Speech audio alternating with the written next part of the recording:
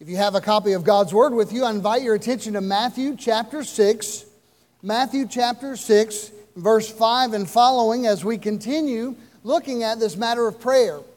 We've been talking about prayer for several weeks. We've been looking together at this matter as one of the foundational parts of the Christian experience, that we as believers will undergo or undertake several different practices, and prayer is one of those. It marks the life of the believer, that we would spend time talking to God. But why do we pray?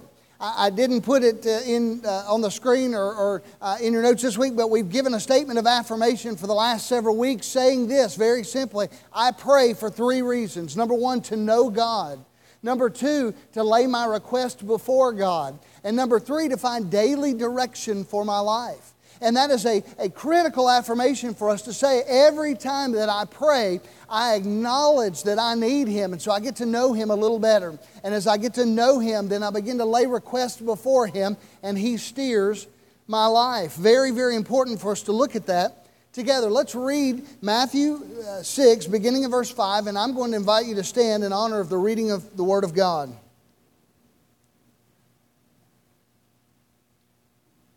Whenever you pray, you must not be like the hypocrites, for they love to pray, standing in the synagogues and on the street corners to be seen by people.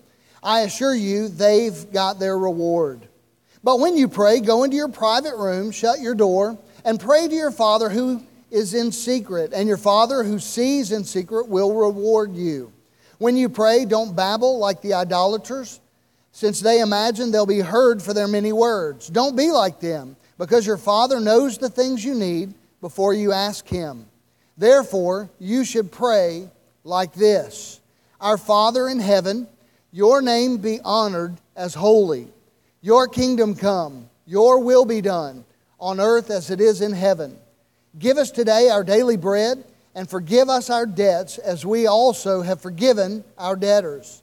And do not bring us into temptation, but deliver us from the evil one. For yours is the kingdom and the power and the glory forever. Let's pray. Father, we thank you for this model prayer, for Jesus leading us toward a focus that would help us in our intimacy with you, a focus that would help us to reach out to you, to know you better. God, I pray that we would see how important it is for our prayer life to reflect your glory and for our lives to reflect that glory. God, may you be honored today as we share from your word. I pray that you would hide me behind the cross, that you would preach, and that all of us would glean truth from your word that would encourage and challenge and inspire, correct, and help us to maintain this Christian walk. Thank you, Lord, for each and every person here. I pray your blessings on this time. In Jesus' name, amen. You may be seated. Well, I want you to see something kind of interesting. If you think about this matter of prayer, it's all focused on His glory. In fact, if you look at the way that this model prayer is laid out, there are 3 different petitions that are given that are about our needs, but it doesn't start there. It starts with 3 petitions directed at His glory. Let's look at those together. We'll put them on the screen. Hallowed be your name, your kingdom come, and your will be done. So immediately, Jesus said, when you pray, pray focusing on the Heavenly Father and say, Lord, may your name be honored as holy. May your kingdom come. May your will be done. And then from His glory, we move to 3 petitions regarding our own needs. Look at these. Give us bread, forgive us our sins, and lead us not into temptation. All of these, though, are focused on the glory of God. Why? I believe that if you look at these, every single one of these is a promise, if you will, that has already been given by God. But think about this. I'll borrow the words from John MacArthur when he began to lay out some thoughts about how we see God in each and every one of those petitions. Let's look at these together just very quickly. We'll scroll through them. When we say our Father, you know what we're doing? We're acknowledging God as our source. When we look at that and say, God, you are our Father. When we say, hallowed be thy name, we're acknowledging Him as sacred. We're looking at Him and saying, God, we believe that you are to be honored above all else. When we acknowledge Him as our source and then as sacred, we move forward in that and we say, your kingdom come. And when we do that, we're acknowledging Him as sovereign. Now, you don't have to write all these down. We'll put them on the website later and you can see them, but I just want you to listen through it. God, you are our source. God, you are sacred. Lord, you are sovereign over all things. When we say, thy will be done, what we're saying is we're acknowledging you as superior over all things. We talked about that last week. Your way is best. When we say to Him, give us this day daily bread, we're acknowledging Him as a supplier. We're saying, Lord, everything that we have comes from your hand, and we need you as our source of supply. We also ask of Him to forgive our sins. When we do that, we acknowledge Him as Savior. We move forward, and finally, and I love this, and this will be our focus today, when we come to this last petition, lead us not into temptation, but deliver us from evil, we acknowledge God as a shelter. It is an unbelievable cry to say, Lord, lead us not into temptation, but deliver us from the evil one. We're crying out, much like the psalmist who cried out that God would be a refuge and a strength and a strong tower. Have you ever found yourself just longing to be in the presence of the Lord, sheltered away from the troubles of the world? I heard reports and saw pictures all week last week on Facebook of people who were hunkered down in shelters. Some of them were in their bathtub. Some of them were in an interior hallway or in a closet as the storm passed by. But the picture, very simply from Scripture, is that God is a shelter. And when we seek Him as such, we cry out to Him as such, we begin to see that He wants to be that for us. He longs to be that. And Jesus told us to pray that way. So we'll move into that in just a moment. But as we think about that idea, I want you to grab this from the corporate perspective. Don't miss the corporate component of our prayers. Write that down if you will. Think about it. Our Father, give us, lead us. There's a corporate component to this prayer. And here's my question to you today, church. What do you pray for other believers? You begin to think about this.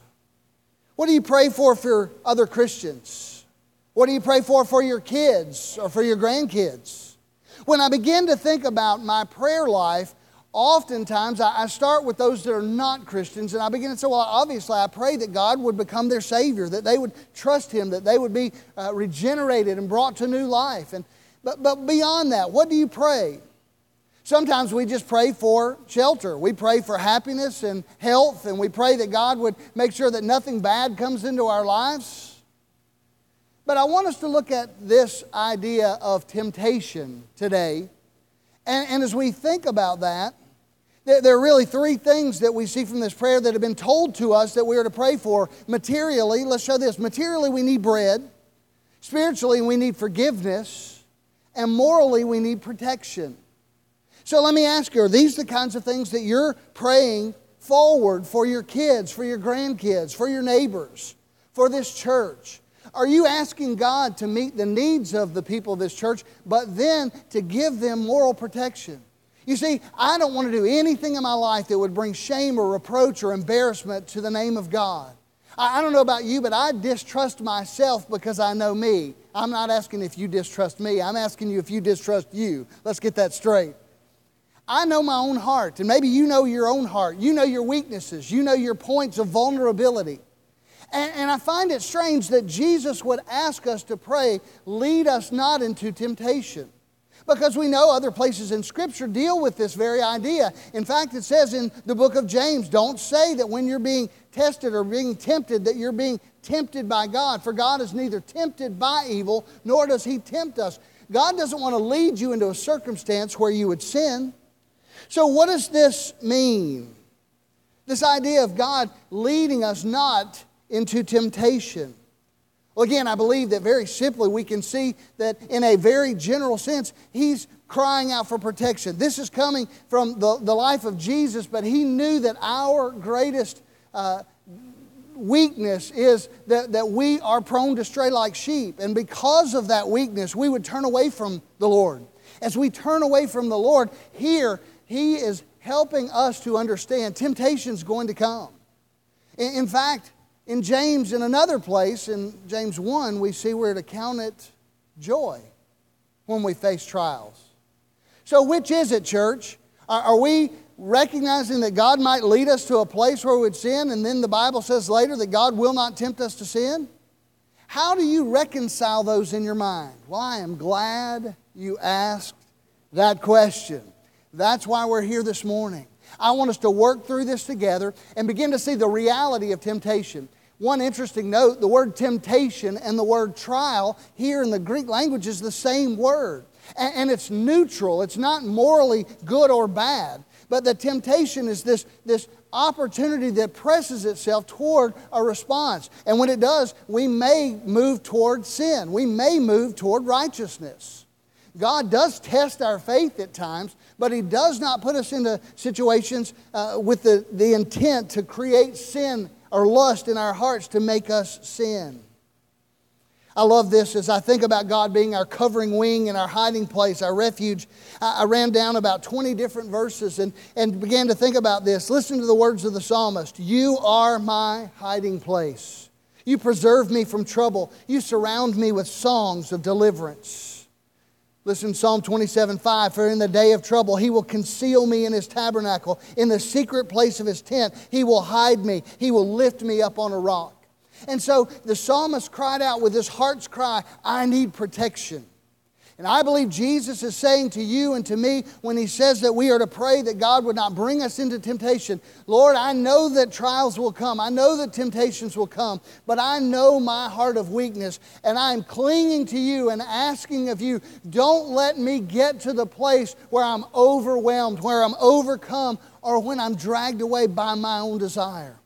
You see, one other verse that helps give clarity to this is in 1 Corinthians chapter 10, verse 13. And very simply it's this, that when we are facing temptation, there will be a way out because God will not put on us more than we can bear in the area of temptation. I think it's important for us to clarify. Many people misquote that verse and they're going through struggles and difficulties and they say, well, I know it's going to end soon or it's going to lighten up soon because God won't put on me more than I can bear. But He's talking about temptation. He is simply saying He will not put on you some temptation that you cannot refuse. If He did that, He would not be a just God. God is a just God and He provides for us a way of escape from every temptation. I heard about a lady that had come home with a $750 dress and her husband just about had a coronary. He said, I cannot believe that you would pay that kind of money for this dress. And I know that's been a weakness of yours. You like to shop, but you should have stood firm and resisted that. Could you not have said, get thee behind me, Satan? And she said, I did. I said those very words. And he said, but you still bought the dress. And she said, because he whispered in my ear, it looks good from back there too. God has provided for us a way of escape when we are tempted. And when Jesus tells you and me and those hearers there on the Sermon on the Mount, pray this way, Lord, do not lead me into temptation. This is prayed from a heart that understands your own weakness. God, I don't want to do anything that would bring reproach to Your name. Now, church, I want you to see this morning. This may be one of the single most practical application messages that I ever preached to you. More action verbs for you to walk away with than any that I've preached since I've been here, because I want you to see this goes to the very heart of our Christian life. The idea of battling temptation, the idea of saying no to sin and being reckoned dead to sin and alive to God is at the heart of what we are to do as Christians. And here in this magnificent avenue of prayer, we are given the opportunity to cry out to God and say, oh God, even in my cooperating effort to stay away from sin, I'm asking You to watch over me as a shelter, as a refuge, as that tabernacle that I can run to. So I want us to look at this together. J.I. Packer said that life is a spiritual minefield. Amid such dangers, we dare not trust ourselves. Father, keep us safe. So there's something shocking about this at some level, that we would be called to pray that kind of prayer. Lord, we need You not to lead us that way. So it goes to another question. Where does sin come from? Where does sin come from? Well, it comes from our own lusts, our own desires. Several years ago, there was a movie. I hope we've got this picture that we'll show for us. Several years ago, there was a movie that Disney put together. It was called A Bug's Life. Anybody remember A Bug's Life? And there were two little moths that were flying around. And as they were flying around, have we got that picture, Howell? Yes, no? Very good. I didn't see that one. There was one bug that said to his friend, "Don't look at the light, don't look at the light, don't look at the light." And he said as he was magnetically drawn toward it, "I can't help myself. It's so beautiful." Zap. It was a bug zapper. If you spend any time in the country or been around a bug zapper, just constant. Zzz, zzz, zzz, zzz, zzz, zzz. And you would think that bugs would be smarter than that. You would think they would say, "You know what, I'm not going near that thing. I saw what Harry did yesterday, and Harry is no longer with us. Harry's not flying anymore." Tragically, you would think that in human terms, we would be smarter than that. But every single day you read the newspaper, and what do you see? Political leaders, zap. Preachers and ministers, zap. Husbands, zap. Their family crumbles apart as they give themselves to some temptation. The Bible says that we are tempted by our own lust and we are dragged away.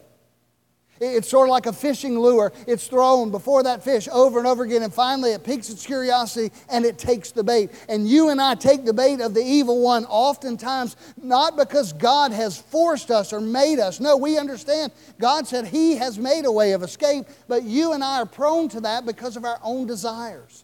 And so it's important for us today, church, to see that we need to be strong in the Lord and His mighty power, that we would put on the full armor of God. Why? Because we do have an enemy. We have one that is bigger and stronger than us and smarter than us. And he has devoted time and energy marshaling the resources of hell in an effort to draw you and me into sin. Why?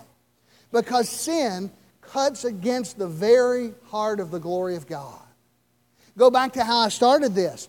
Every one of the petitions in this prayer are centered on the glory of God. And when you and I sin, we're living beneath the privilege we have of full access with the Father.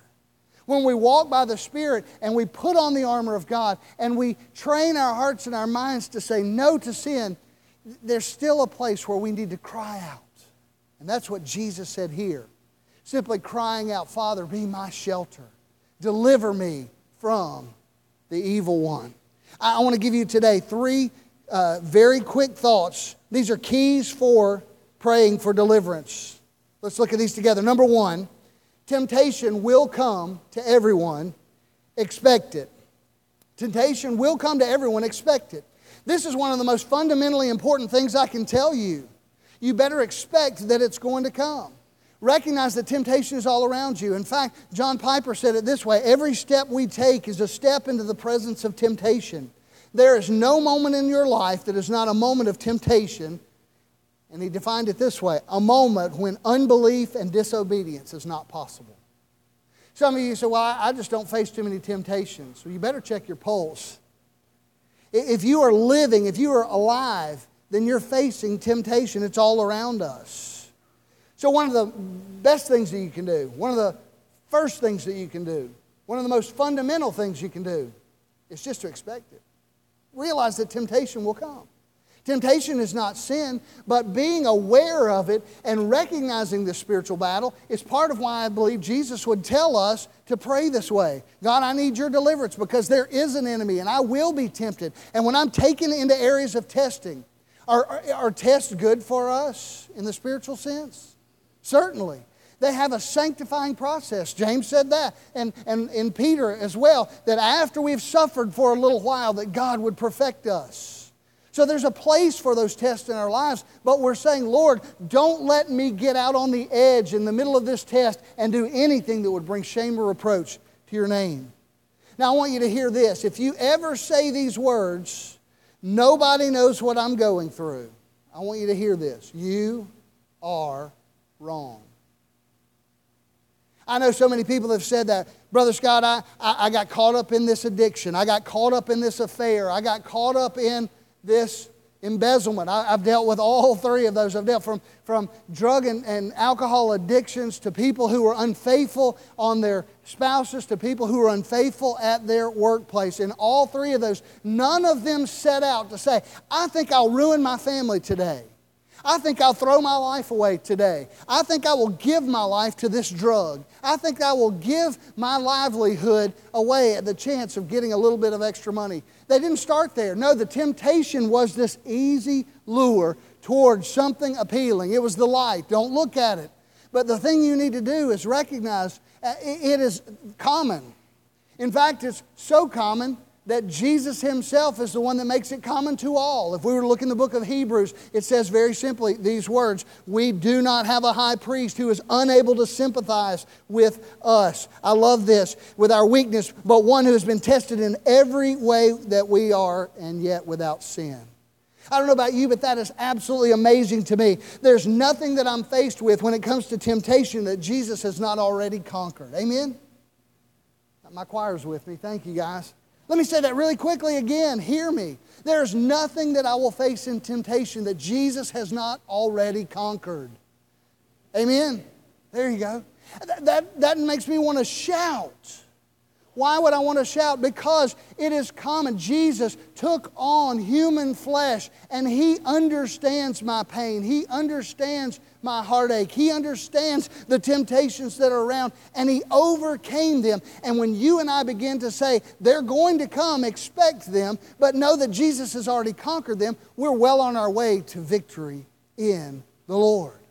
Secondly, I want you to see this. Not only do you need to recognize that it will come and expect it, recognize that God will not let you be tempted beyond what you can handle.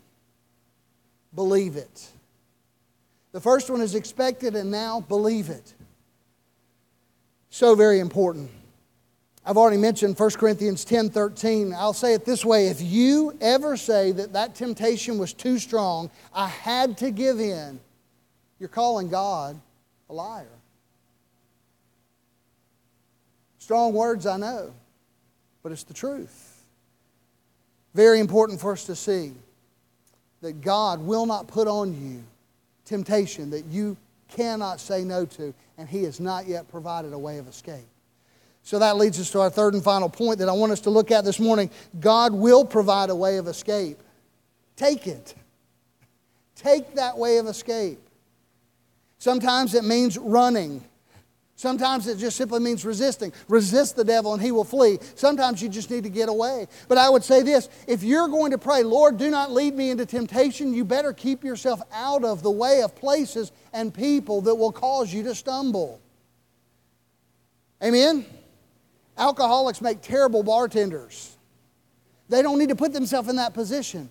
And the reality is, if you are going to be wise, I want everyone in this place to know that I love my wife above and beyond any other human being on the face of this planet because Jesus gave her to me to be the primary relationship in my life other than the relationship to God and then to my church family.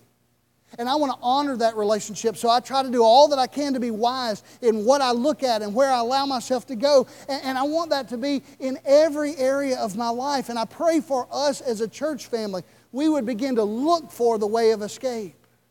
And I'm not talking about big, gross, over-the-top, in-your-face temptations of sin. No, it's a subtle thing. It might be a racial joke. It might be some form of prejudice. It might be in an off-color joke.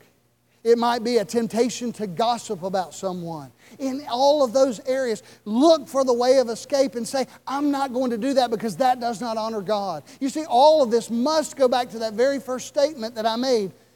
Our lives should bring glory and honor to Jesus. And our prayers ought to be central. The glory of God should be central to our prayer life and to our lives.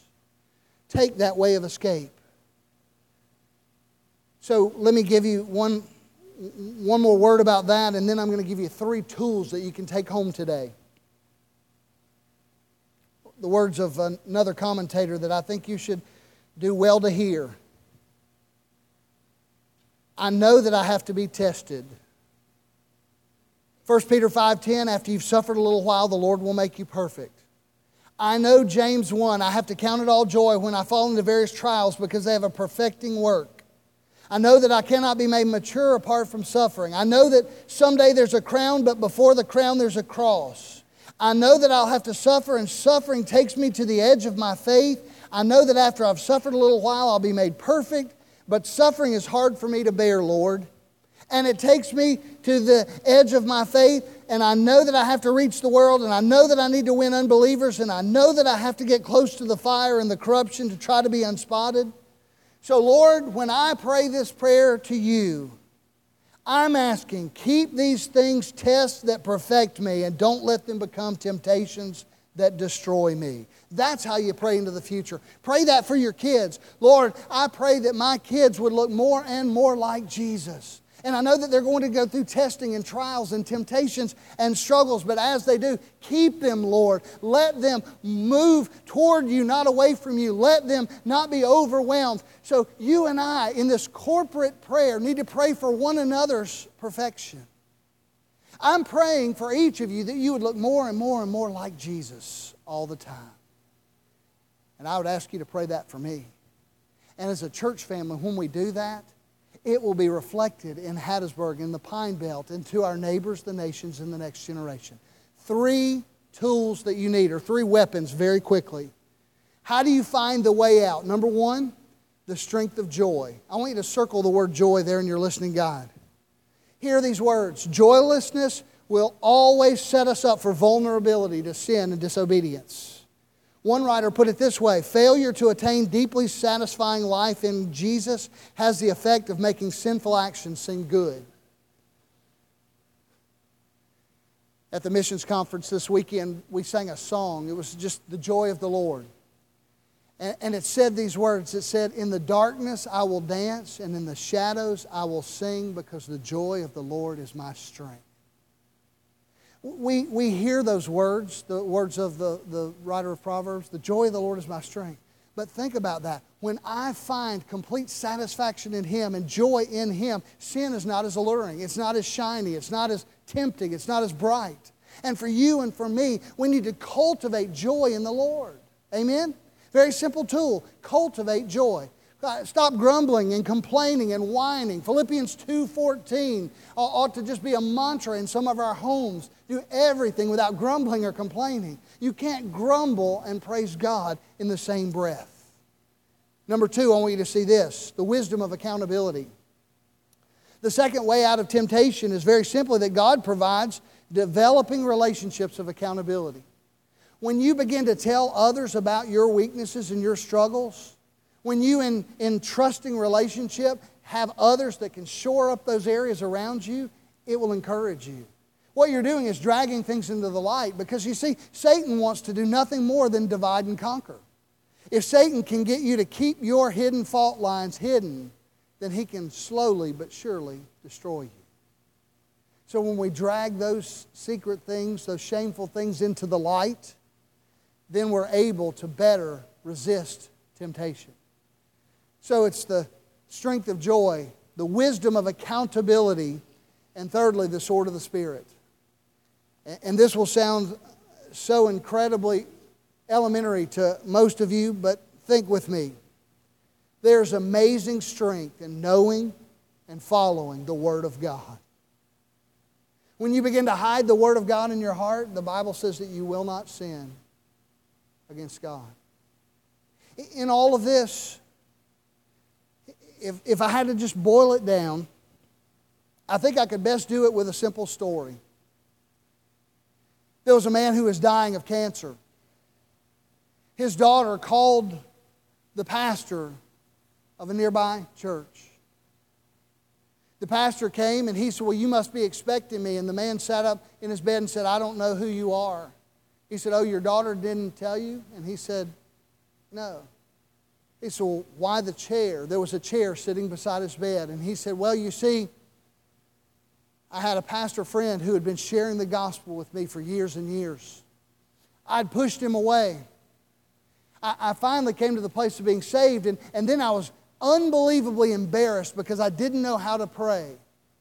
He said, it took my friend Sam, who's a shade tree mechanic, it took his homespun wisdom to teach me how to pray. You see, Sam told me that praying is just exactly like talking in conversation with anyone. And he said if I would pay attention to Jesus as a friend and pray to Him that way and long to honor Him and to respect Him, that it would be well in my prayer life. So I set a chair up beside my bed, and for the last 10 years, I've just simply talked to Jesus. He said, now I've tried to be careful. At times I'd move the chair back over so my wife and others don't think I'm crazy. But I talk to the Lord out loud, back and forth. And he said, would you mind if we pray? And the pastor prayed with this man. 2 days later, the man's daughter called the pastor and said, Dad went home to be with the Lord. He said, well, I hope he went in peace. And she said, none of us were around, but I think he certainly did. He was sleeping and resting comfortably throughout most of the night. And when we came in, we found the strangest thing. He'd gotten up from his bed, and he'd laid his head down in this chair next to his bed. Church family, when we get to the place where we decide that Jesus will be the ultimate relationship that satisfies every need of our lives, then it will revolutionize our prayer lives. It will revolutionize them because we'll see prayer is not about going to God and saying, gimme, gimme, gimme. Prayer is about going to God and saying, glory, glory, glory. It's all about you. You are my source. You are my shield. You are my shelter. You are my supplier. You are my Savior. Today, many of you probably have come into this place and you've prayed millions of times and your prayers seem like they went no further than the ceiling. Can I tell you that there's an evil one that wants to keep you apart from God, separated from God? But greater is He that is in us than he that is in the world. Jesus Christ has overcome the devil, and He makes a way out for you and for me. And the very first step of the way out of sin is to turn toward Christ, to place your faith in Him and all that He did for you on the cross of Calvary. And His resurrection offers to us life. Today we're going to have a time of decision, very simple. If you've never trusted the Lord, maybe you felt separated from God. You are because of your sin, but He has made a way for you to reestablish a relationship with Him, to establish that in Christ Jesus. You can be saved this very day. And so as our musicians come, we're going to stand and sing. Members of the staff will be here. Perhaps the need of your life today is to be saved. Perhaps the need of your life today is just to cry out to the Lord and say, Lord, I want You this very week to protect me. I want You to show me the way out so that I will honor You in every single decision. That sounds simple, doesn't it? It's not easy, but it is simple. We trust the Lord and obey Him. Let's stand together and sing.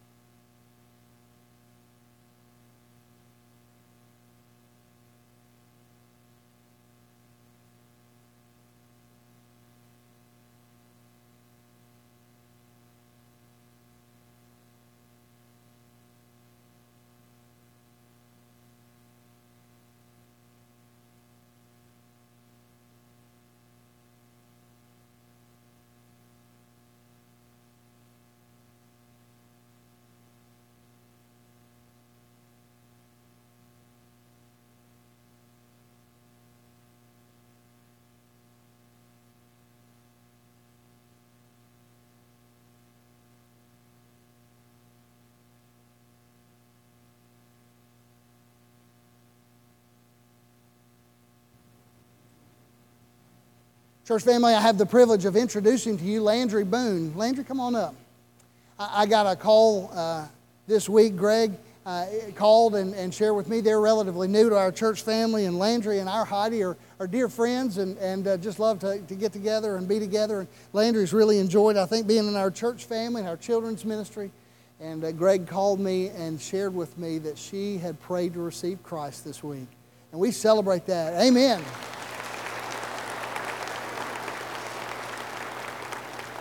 Landry wants to be baptized, and so we'll be doing that probably next Sunday. And she wants to be a part of our church family in even a deeper way. And I just shared with her as I prayed what incredible blessing this is for her, that she has trusted Jesus so early in her life because she gets to serve Him for the rest of her life and have that shelter. What a great joy. I'm going to ask Greg and Nikki if y'all will to come, and Braxton if y'all will come and just stand with her.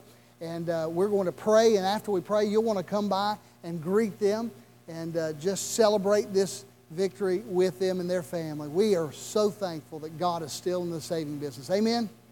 What a great day it's been today to be in the house of the Lord. I'm going to ask Ken Hopkins if he would lead us in a word of prayer.